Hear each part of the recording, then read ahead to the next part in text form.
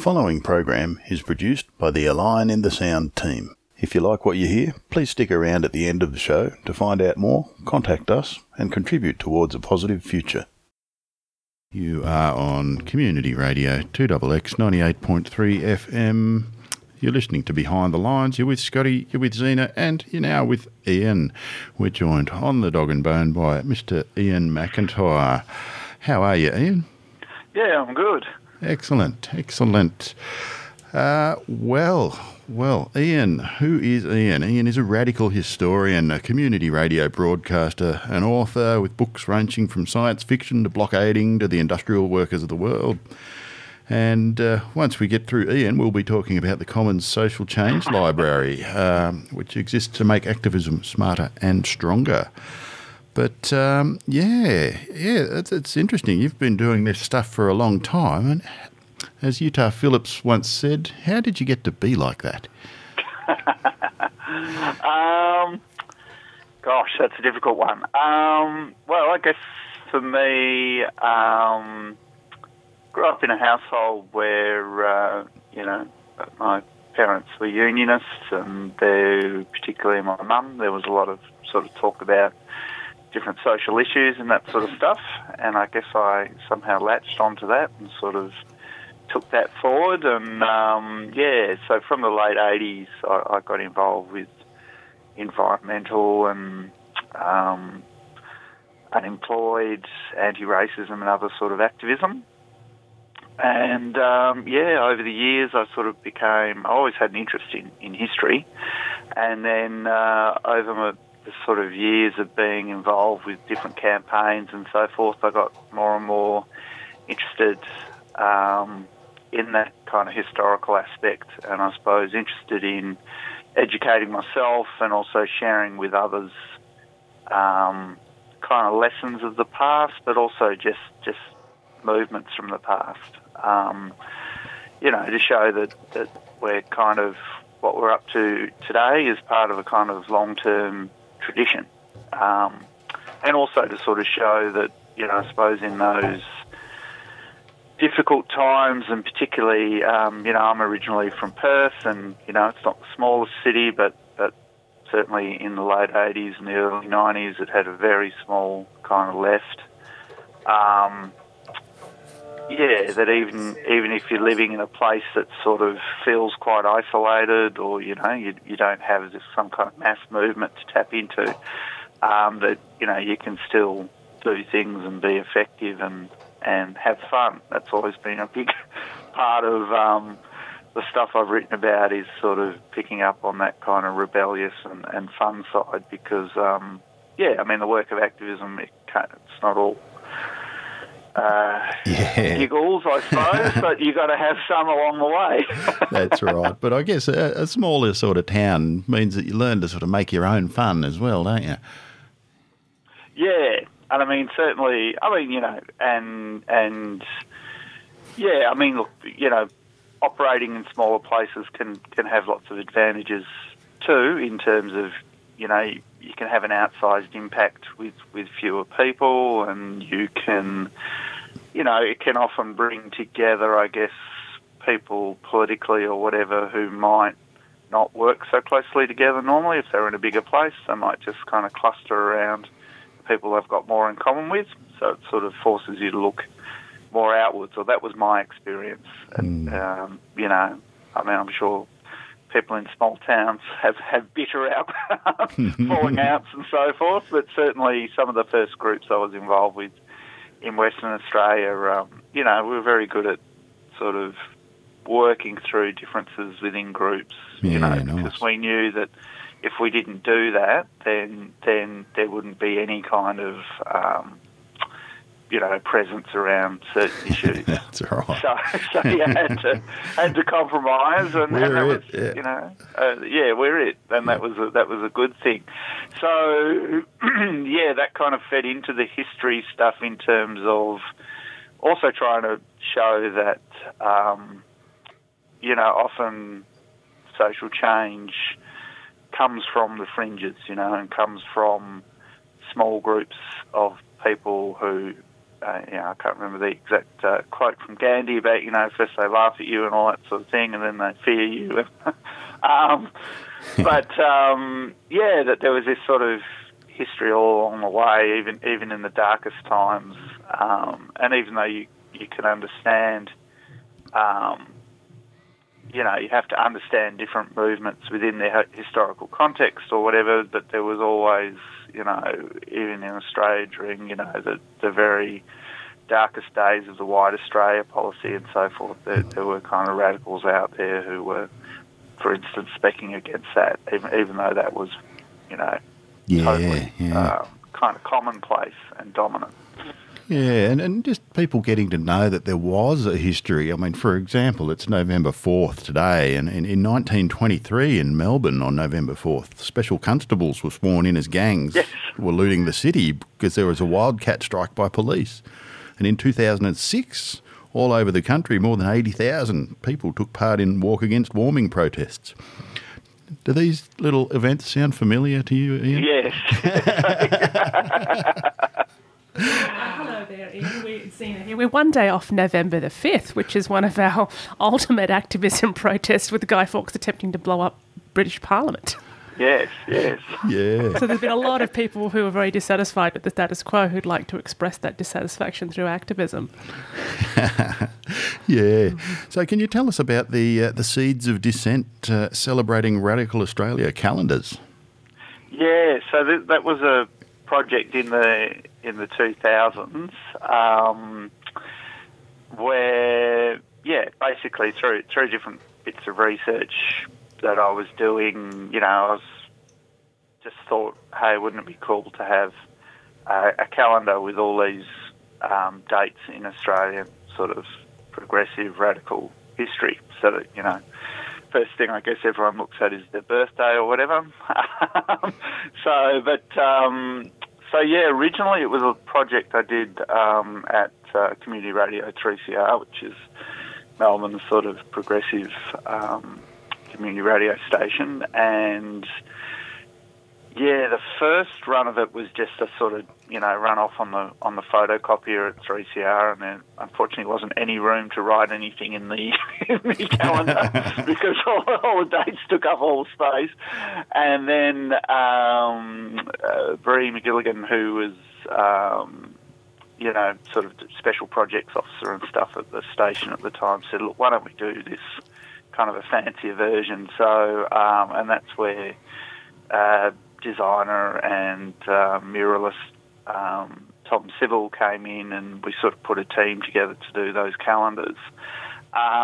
We did those for about 5 or 6 years as a fundraiser for 3CR, and my challenge was to sort of come up with a date in radical history for every day of the year, which involved going through a lot of old dusty Communist and other newspapers, sort of sifting for the gold, and that was a lot of fun. And then I guess I've continued that while I did a couple of diaries in more recent years, again, sort of fundraisers for 3CR, but also for the Rainforest Information Centre. And, then since I've started working with the Commons, one of the things I do is usually once a week we have a social media post about a particular date in history with a nice photo. That's the kind of the history of digging up the dates. Yeah. So I guess that would have led on to your sort of research career, because you've been, are you an actual sort of qualified historian, or? Yeah, I did a PhD at one point. So I guess the getting more in depth with it also sort of happened through doing the How to Make Trouble and Influence People series of zines in the 90s, where I kind of collected sort of stories, anecdotes, short histories about Australian radical history. And then sort of out of those, I started writing sort of longer pieces. And, at some point, a friend said, why don't you combine this with doing, an academic research. So I did a master's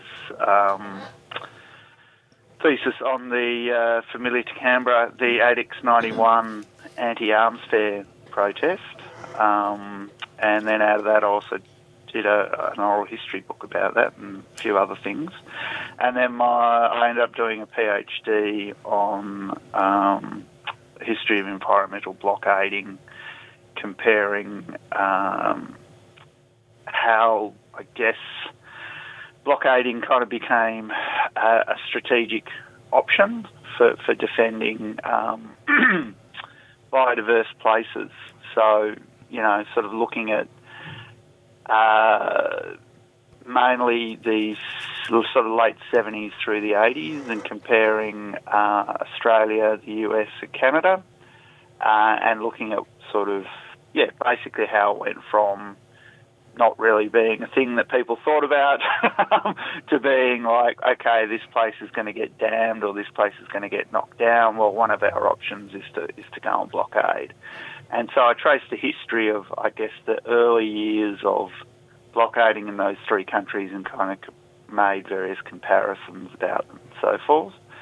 And so that was my PhD. And yes, I do some kind of academic work like a lot of people in the field. It's all very casualised. So I do some tutoring. I have done lecturing in the past, and some research work. That's kind of that, and the Commons keeps me quite busy. Yeah, I bet. So you've been a forest defender, you've been on community radio, you've been in a whole lot of bands as well. These sort of punky bands? Or? Sort of mixture. Some of them, punk sort of stuff. Some of it more kind of indie rock, I guess. Some of it sort of 70s moogie electronic soundtracks. Like just always loved playing music. Unfortunately, it's something that's sort of dropped off a bit in recent years, but started playing in the late 80s, and I guess I came out of that, influenced by punk, but also by the sort of independent spirit of the era, of the sort of thing of, if you love something, go and have a go. So, I'm not, I never did any music lessons other than a very short period as a kid or whatever. I just sort of picked up the bass and started playing in bands and was very involved with the kind of do-it-yourself music stuff in the 90s and did a zine and some help run a sort of distro and stuff where we were trying to kind of provide a bit of an alternative to I suppose, mainstream labels and so forth. I'm not sure how successful we were, but, had a lot of fun doing that. And, I'm still a huge music fan. Can't quite fit in playing much these days. Yeah, you get busy, don't you? I guess the only other thing I wanted to touch on was you got a very long association with squatting. You did the 3CR's Squatters and Unwaged Workers Airwaves show, or the SEWA show, and then after that you were curating the Australian Museum of Squatting. Yeah, so it's been quite some years since I did any squatting myself, but I was squatting in Melbourne in the 90s, and also I lived overseas for a while, so I was squatting in London. I lived on an squatted anti-road protest for a while in London, and there was a full street that was kind of occupied that the basically they were going to knock down for a expressway or a tollway or whatever, and the locals and other people squatted that held up the project for about a year. Oh, that's good effort. And then I got interested in the fact that there was quite a history of this in Australia, of different freeway projects or tollway projects during the 70s and 80s, and I guess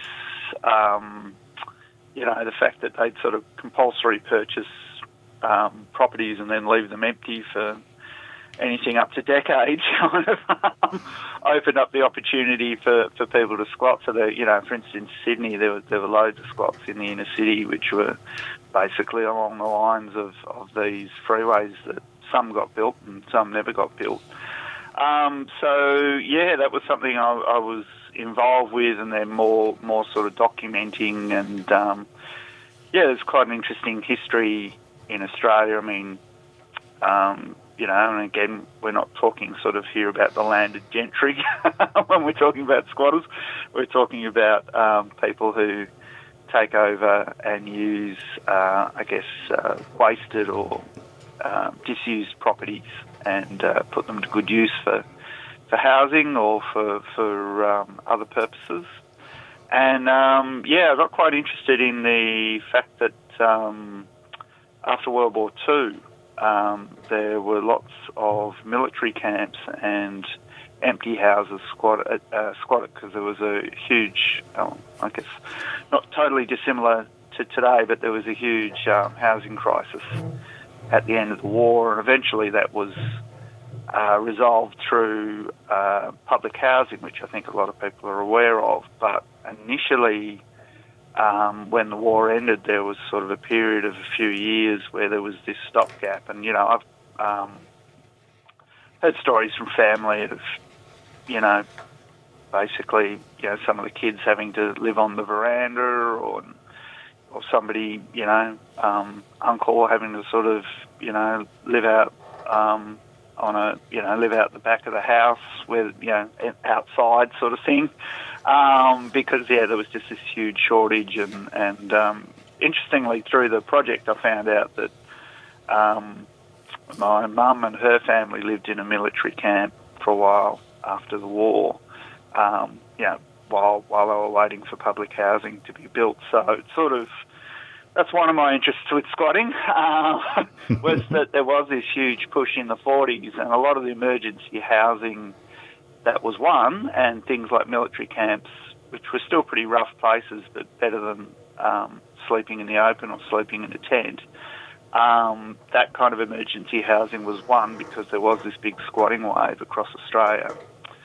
And, and then, of course, since then, there's been various ways of people doing it. It's, I think, gotten more difficult in recent years because the nature of the sort of how the property that's being left empty is harder to access. High rise and that sort of thing. Yeah. So, that's sort of shifted. But, there's still lots of disused, wasted property out there. I'm trying to remember the name of the group. There's an organisation in Melbourne that does a survey every few years, and rather than using the census figures, what they use is the water. And if they sort of identify how many properties basically didn't use any water in the previous year, and that's their basis of saying, well, it's not being used if no water's being used. And there's still thousands, tens of thousands of properties sitting empty. So. Yeah, it's a bit of a shame, isn't it? Anyway, we'll move on. Could you introduce to us the Commons Social Change Library? Yeah, so the Commons has been running, 2 or 3 years now. And what it is it's a website, commonslibrary.org. And, it was a project started by Holly Hammond, and a couple of others of us have come aboard, and we've got a small team. But basically, it is what it says on the label. It's a social change library. We now have, I think, about 1,000 resources on the website, and basically it's sort of educational resources in a range of different kind of formats for activists and campaigners to use, and we kind of cover, so it's very much a kind of focus on how to, We do include some history stuff, and we have, dates and so forth, but a lot of the history stuff is kind of more focused on, I suppose, lessons and case studies. But beyond that, it's kind of, I suppose, just about any aspect of campaigning and activism, from sort of strategy and tactics and, how to write a letter to a politician, how to door knock, through to kind of non-violent direct action, and how to organise a blockade, different blockading tactics, kind of more general theories of sort of social change and different ways to run organisations and structure organisations. How do you facilitate meetings, make decisions? How do you look after yourself while you're doing all this? So we just cover an enormous range of kind of advice and an educational materials about how to do activism well. So why did you call it the Commons? Well, I think so. Holly started and named it, but I guess it kind of ties into that idea of, I suppose, common knowledge, and I guess it also ties into the traditional concept of the commons, being these were spaces that in feudal times, before the sort of rise of industrialisation, that they were common spaces that anyone could grow food on, could hunt on, could share, and gradually the commons in Western countries was taken away from people, which forced them more and more into reliance on work and being exploited. So that's the classic idea of the commons, that we have these things that we should share in common for free and equally. And I guess that's the idea with the library, because there's no cost to use anything on the library. We welcome donations and stuff from people, but it's all there for free, and it's kind of, we're trying to bring, I guess, the knowledge of activists together in one place to be shared for free in common. So that's I guess the kind of concept behind it. I think we've actually got a listener question in, so we'll just. Hi Ian. So we have quite a broad listening base, and we actually have quite a few international listeners who tune in as well. And we've actually got a question come in from the UK for you, which I'm not surprised considering what's been going on there recently. Yes. This comes from Joe in the UK. I'm assuming Joe's a he, the way he spelled his name, so I'm not sure what part of the UK Joe's in, but he said, what is the best advice personally that you have received to be a successful activist? Oh, gosh. I'm thinking Joe might be thinking of doing some protesting about what's happening in their government at the moment. Well, let's and they've got some pretty strict legislation that's just been enacted over there to actually prevent gathering and protesting. So it's becoming quite challenged to express your opinion over there. Yeah, and I guess there's also a whole new wave of austerity about to break over there too. Look, that's I'm not sure I can answer that straight off the cuff, because that's a pretty big question. I mean, in terms of, I suppose, in terms of advice, well, I would say I would certainly spruik the Commons. That's the place to go to find out lots of different campaigns that people have run, and the kind of knowledge that they've drawn out of it. Personally, I think probably some good advice to me was, I guess, to play the long game and to really sort of drill down to what your personal values are, and to kind of use those values and the knowledge that, sometimes you can have quick wins, but but often it's a long-term process, and that kind of helps, has certainly helped me to kind of keep going over the years. So that's probably, unfortunately, that's not a quick solution for government repression and kind of capitalist austerity. But again, I would come back to check out the Commons, and there's a lot about, and we are actually developing some stuff at the moment with some of the people from Melbourne Activist Legal Observer Group, MELS, looking at, there were some workshops run sort of recently about dealing with repression, because obviously here in Australia, I mean, we're seeing right now with, with the IMARC protests that in Sydney particularly, people being jailed for NVDA and police being sent round to people in all sorts of states. So there is this sort of push here in Australia towards kind of preemptive policing to pressure activists ahead of campaigns. So there was a recent workshop which we're hoping in the next sort of month or two to kind of bring out some new resources kind of connected to that.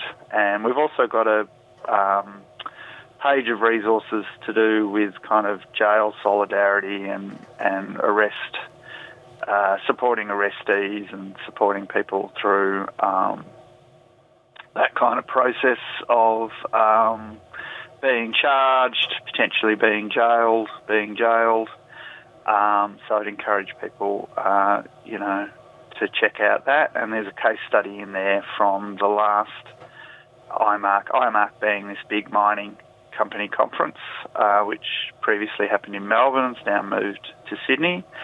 A number of people were arrested at the blockade a couple of years ago in Melbourne, and there's a case study by MELS on the Commons about how that people sort of successfully supported people, because it's fantastic that people put themselves on the front line and are in a position to get arrested, but they also need to be supported through the long and boring stuff that follows. Yeah, it doesn't just end there, does it? Well, we've had activists on the show just talk about the arrest experience before and how all of the psychological games that the police will play to make the arrestees believe that they're alone and they've been abandoned by their companions. So I know that's probably the hardest part, is the psychological battle afterwards, right? Yeah. I mean, I've been fortunate enough not to really go through that whole process. I've been sort of detained on various occasions, but for whatever reason the paddy wagon was full, or they just let everyone go. I haven't had to go through that, but which is why we sort of sort out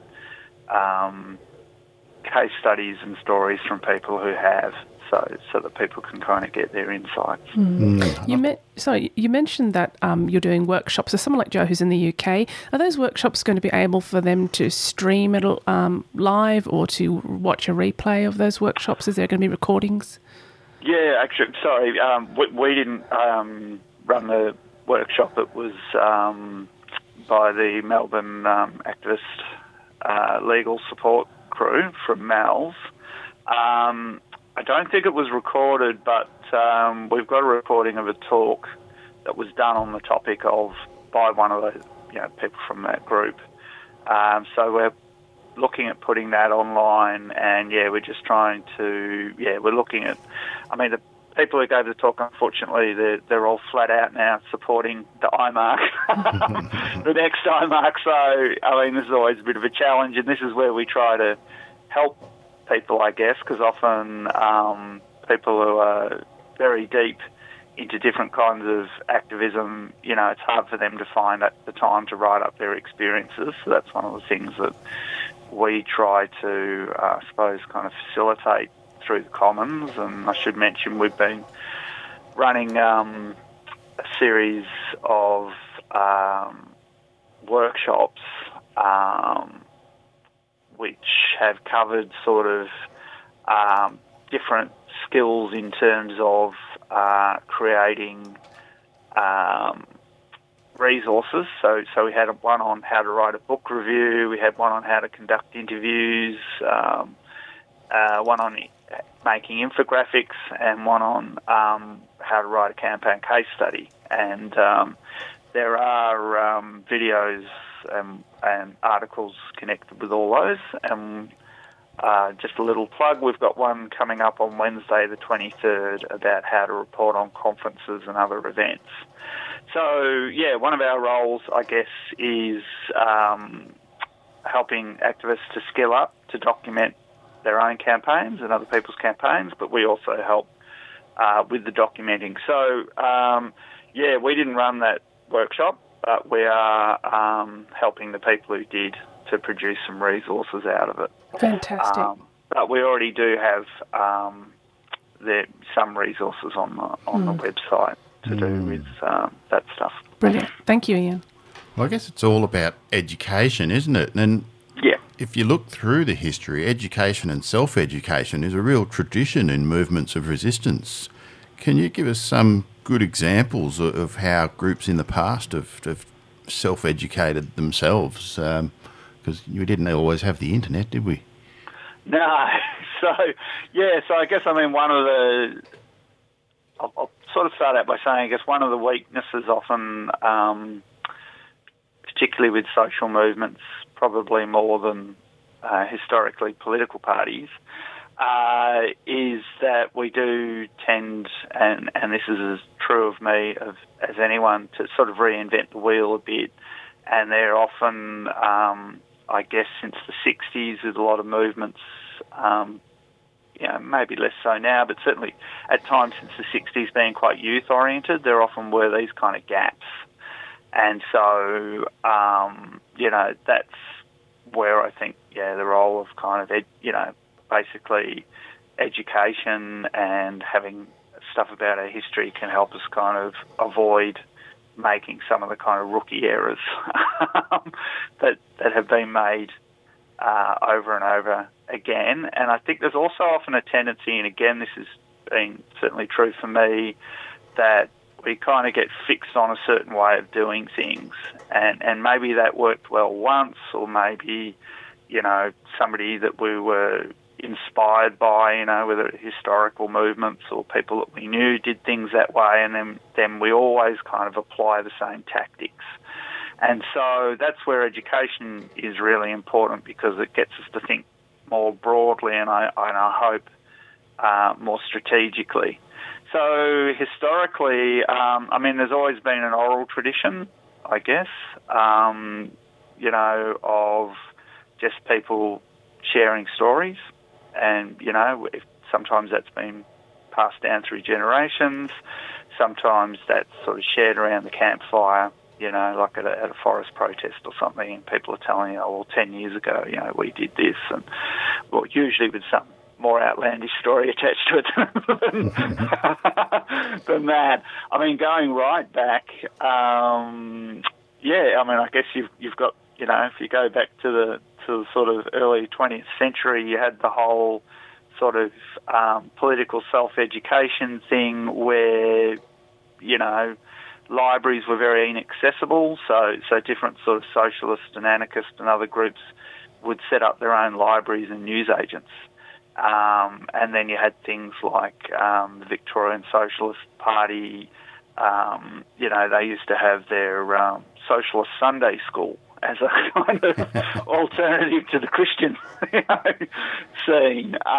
So certainly I think on the socialist side of things, there's probably often been a strong current around political education, but not always, I guess, whereas that kind of got people a strong sense of history and ideology and analysis of the political situation, it didn't necessarily always give people a lot of skills around how do you actually sell a paper or how do you win a union campaign or whatever. So historically, I think a lot of it has been very much sort of, you're involved with the campaign, there's older people there, they kind of tell you how to do things.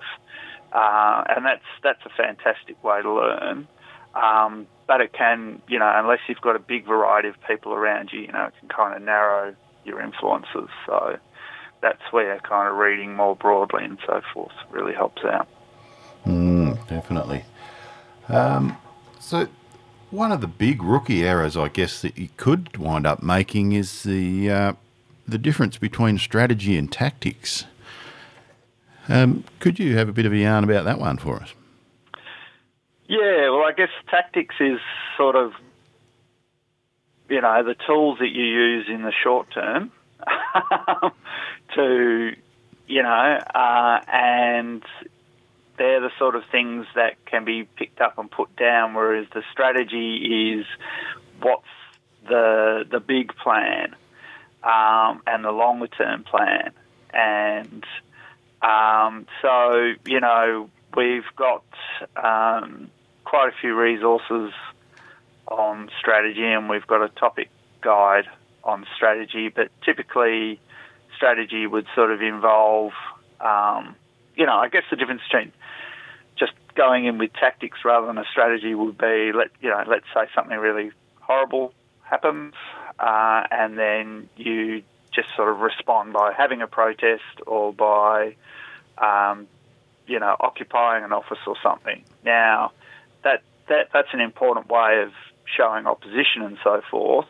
But generally, to kind of create longer and lasting change, you need a kind of longer term plan. So not just, that immediate reaction stuff is really important. But what do you do after that? And unfortunately, certainly a lot of things I've been involved in, we sort of had good tactics, but we either just sort of did something and then we didn't quite know what to do next, so we just kept doing the same thing until it sort of ran out of steam and nobody cared and everyone got tired. So strategy is having that longer term kind of plan, and I guess part of that, there's a whole lot of tools that can be used within that longer term plan, and part of it is kind of analysing what sort of context you're in, who are your potential allies, who are your opponents, who are kind of in the middle, who can you win over. There's often this kind of concept of pillars of support. So who are your opponents relying on, and what are they relying on, and how can you kind of knock out those pillars of support, the things that keep them going? So you sort of get a big picture. I guess that's the idea of strategy. Work out what do we need to change along the way in order to kind of achieve our big goal, and what are the different things we might have to react to along the way, and then ideally you then choose your tactics on that basis. So this tactic will have the most impact here, but okay, that tactic's starting not to work so well, let's switch to another tactic. Or let's use a range of tactics, so, this tactic will work the best here, and then this tactic will work better there.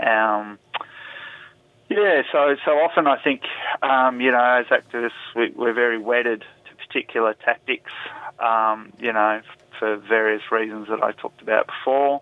So really using strategy is getting away from always applying the same means over and over again, and actually looking at the situation a bit more to go, okay, what's going to be most effective in this situation? Where do we need to start? How can we grow things? Yeah, and I guess it's a bit about recruitment too, in a way too, isn't it? So tell us about Gene Sharp's list of tactics. I mean, people could certainly get some good ideas from that. Yeah, so Gene Sharp was a non-violence, he's a non-violence practitioner, but also somebody who studied the history of non-violence very closely. And he was very interested in using non-violence in a more strategic way, rather than I suppose coming from a more ideological place of sort of saying, well, we must be non-violent and so we can only do these things. He was sort of more interested in is non-violence actually effective, and how can it be effective, if that sort of makes sense. So we don't do it because morally we're forced to do it, even though, I don't think he was an unethical person, but he was interested in, what's the effectiveness of it. So, yeah, he wrote a number of books, but one of the volumes of, I can't remember his key work right now, basically lists, I think it's 189 or something, some huge number of different non-violent tactics. So, yeah, I mean, if you're ever involved in a campaign and you're a bit sort of stuck for like, okay, what can we do? What do we do next? Then, there's a huge list of things, and it goes into a bit of detail and examples of each one, and that's something that was written, I think, in the late 60s or early 70s. So it's not a new resource by any means, but it's still one that, just by sheer breadth, still really useful, I think, for people to know. Yeah, and I'd have to recommend that the old How to Make Trouble and Influence People too. It's the compilation of various pranks and actions that people have played over the years that you put together.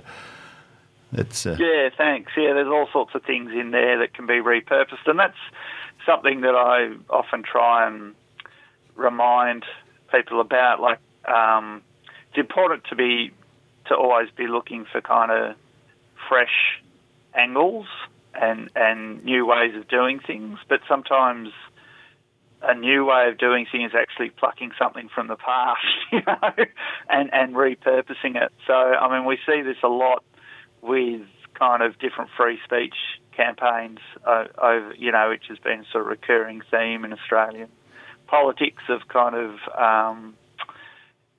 people trying to street speak or protest in public and that being repressed, and there's some great tactics that people used, way back in the 1910s and 1920s, that people have kind of come up with inadvertently similar versions of later on. So, there's a lot we can sort of repurpose from the past, I think. We don't always have to come up with something brand new. Yeah, that's right. Now, does the Commons Library get beyond just naming the problems and figuring out how to stop stuff? Is there a section on some of the solutions and the great things that we could do to solve the problems, I guess, rather than just begging the boss to stop doing them? Yeah, so, we've definitely got sections on sort of theories of change, and sort of social change more broadly. So it's certainly not all oppositional. There is stuff about, how do we go towards building a different kind of world while we're doing this campaigning. And, of course, campaigning isn't always around sort of oppositional stuff either. It can be also saying, okay, well, we want funding for this because it's going to improve things in this way. Or how do we, we do have some stuff that, as I say, sort of looks at theories of change. So how do we shift the bigger picture so that we're not just, so that we're not just always fighting these little battles. How do we shift society more broadly so that people are kind of empowered so that people have more power? So I guess if you're going to have a movement, you're going to try and empower people and keep people going and ticking over for the long term, you've really got to sort of create your own culture within that. And I guess the example of that I've seen that really struck out most to me is the industrial workers of the world, or the Wobblies over in the US, sort of 100 years ago now. Can you tell us a bit about some of the things that they did to maintain their self-education, their spirit, and their fight over that time? Sorry, go on. Oh, I was just going to say they copped it pretty bad. Yes. So the Industrial Workers of the World were a radical syndicalist union that started in the early 20th century. They tried to, their goal was to sort of bring workers of all types, which included trades, ethnicities, languages, gender, into one big union.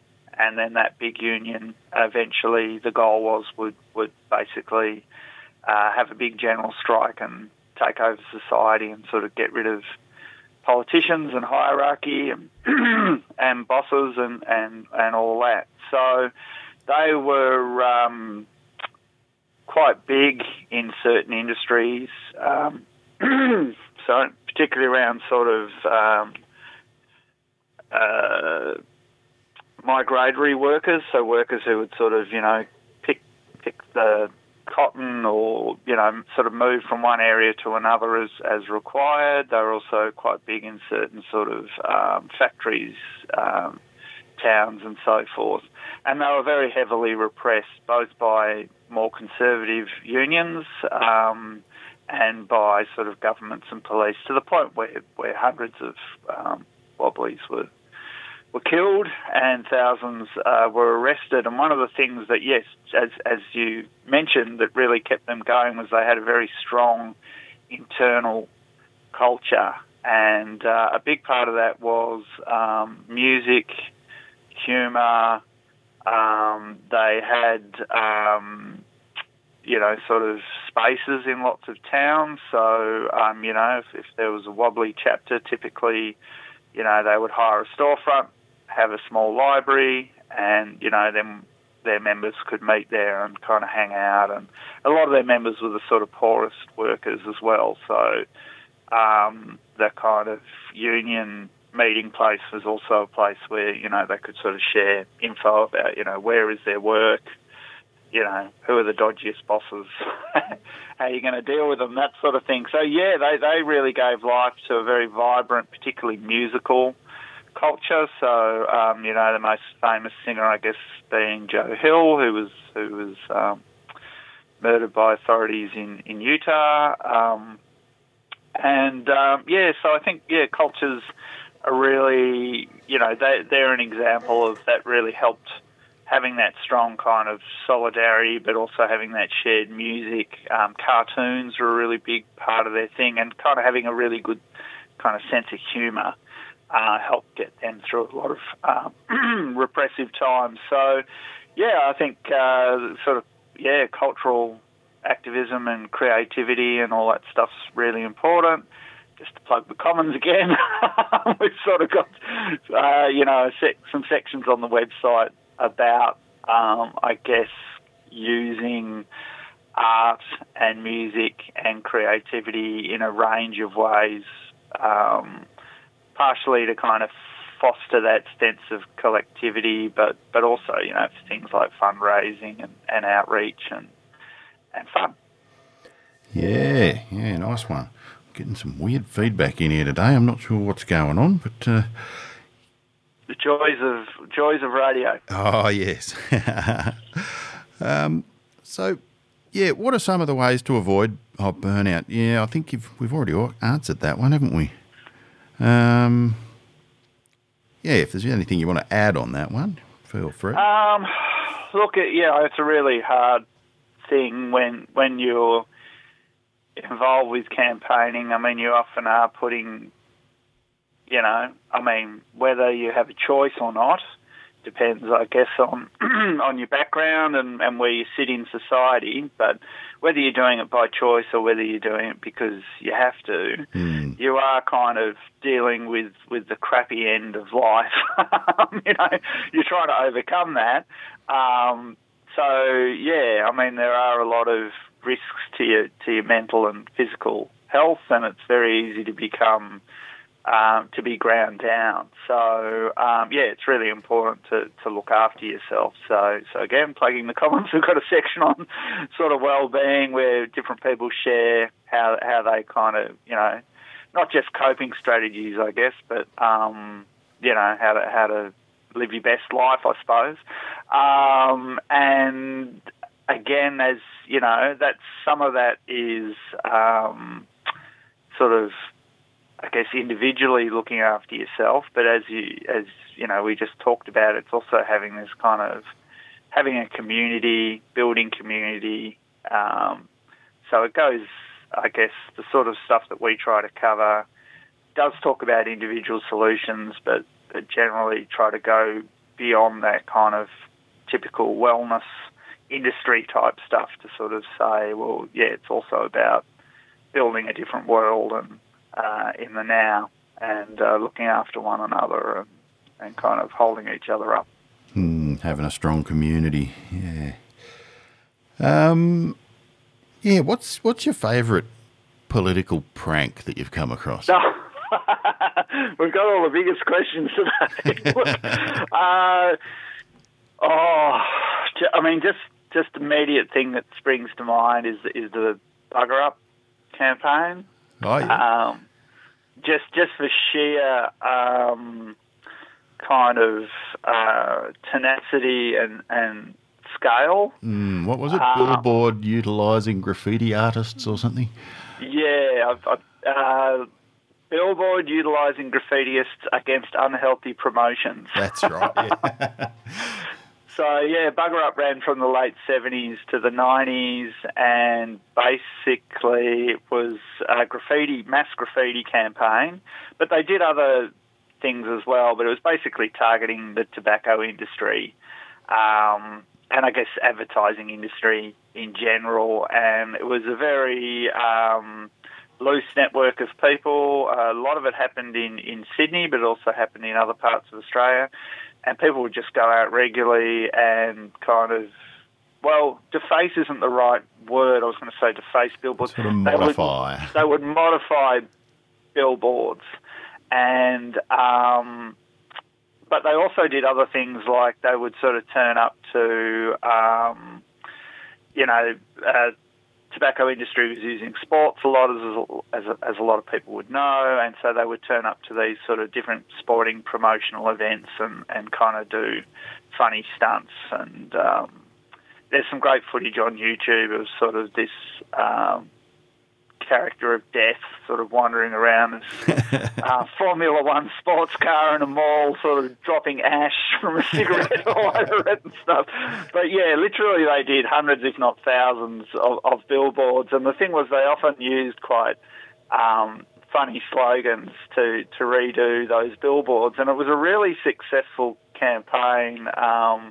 There was an interview in How to Make Trouble and Influence People, sort of collected edition, but it's also on the Commons. And there's been there's some other articles on the Commons about them as well. But yeah, it was quite interesting because the people involved were initially running quite a straightforward, normal kind of lobbying campaign. It wasn't getting anywhere, and then some people went, "Oh, let's just start, stuffing up these billboards." And then it just kind of took off, and it is sort of this campaign of sort of mass graffiti and mass piss-taking actually had quite a big, it cost the advertisers lots of money because they had to pull them down all the time, but it also it really changed the narrative, helped change the narrative around tobacco, and it's kind of, I guess, probably the forgotten outside of progressive circles to a degree now, but quite widely recognised in health circles that this kind of radical education campaign, really, really made a big difference and forced the tobacco industry out of sport. Yeah, nice one. Well, is there anything else you'd like to add? We're just about out of time, and we've got a couple of short announcements to make. No worries. Well, look, come and visit the Commons Library at commonslibrary.org. Thanks heaps for having me on the show, and keep up the great work. It's fantastic that there's so much great community radio out there covering, kind of political issues and what to do about them. Yeah, nice one. Well, thanks for all of your work, and more power to your arm. You too. Cheers. And that was Iain Mcintyre from the Commons Social Change Library. You have been listening to an episode of A Line in the Sound, the podcast made by Co-ops, Commons and Communities Canberra, Co-Canberra for short, the New Economy Network of Australia, or NENA, and Radio Behind the Lines from Community Radio 2XX 98.3 FM in Canberra, Australia. Co-Canberra is working towards a cooperative Commonwealth. Our work builds strong communities, extensive commons, and a network of climate cooperatives. The New Economy Network of Australia is a network of individuals and organisations working to transform Australia's economic system so that achieving ecological health and social justice are the foundational principles and the primary objectives of the economic system. Behind the Lines has been running for well over 30 years on Canberra's oldest community radio station, 2XX. We do extended interviews with anyone who's trying to make the world a better place.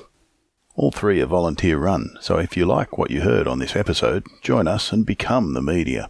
To join up with the New Economy Network of Australia, sign up at neweconomy.org.au. To help out with Behind the Lines, or to help our editing team finish off a mountain of good Australian New Economy info, which includes editing training, contact us at behindthelines98.3@gmail.com. and see 2xxfm.org.au, where you can subscribe, donate and volunteer to Australia's only alternative voice, community radio. If you're not in Canberra, there's definitely one near you.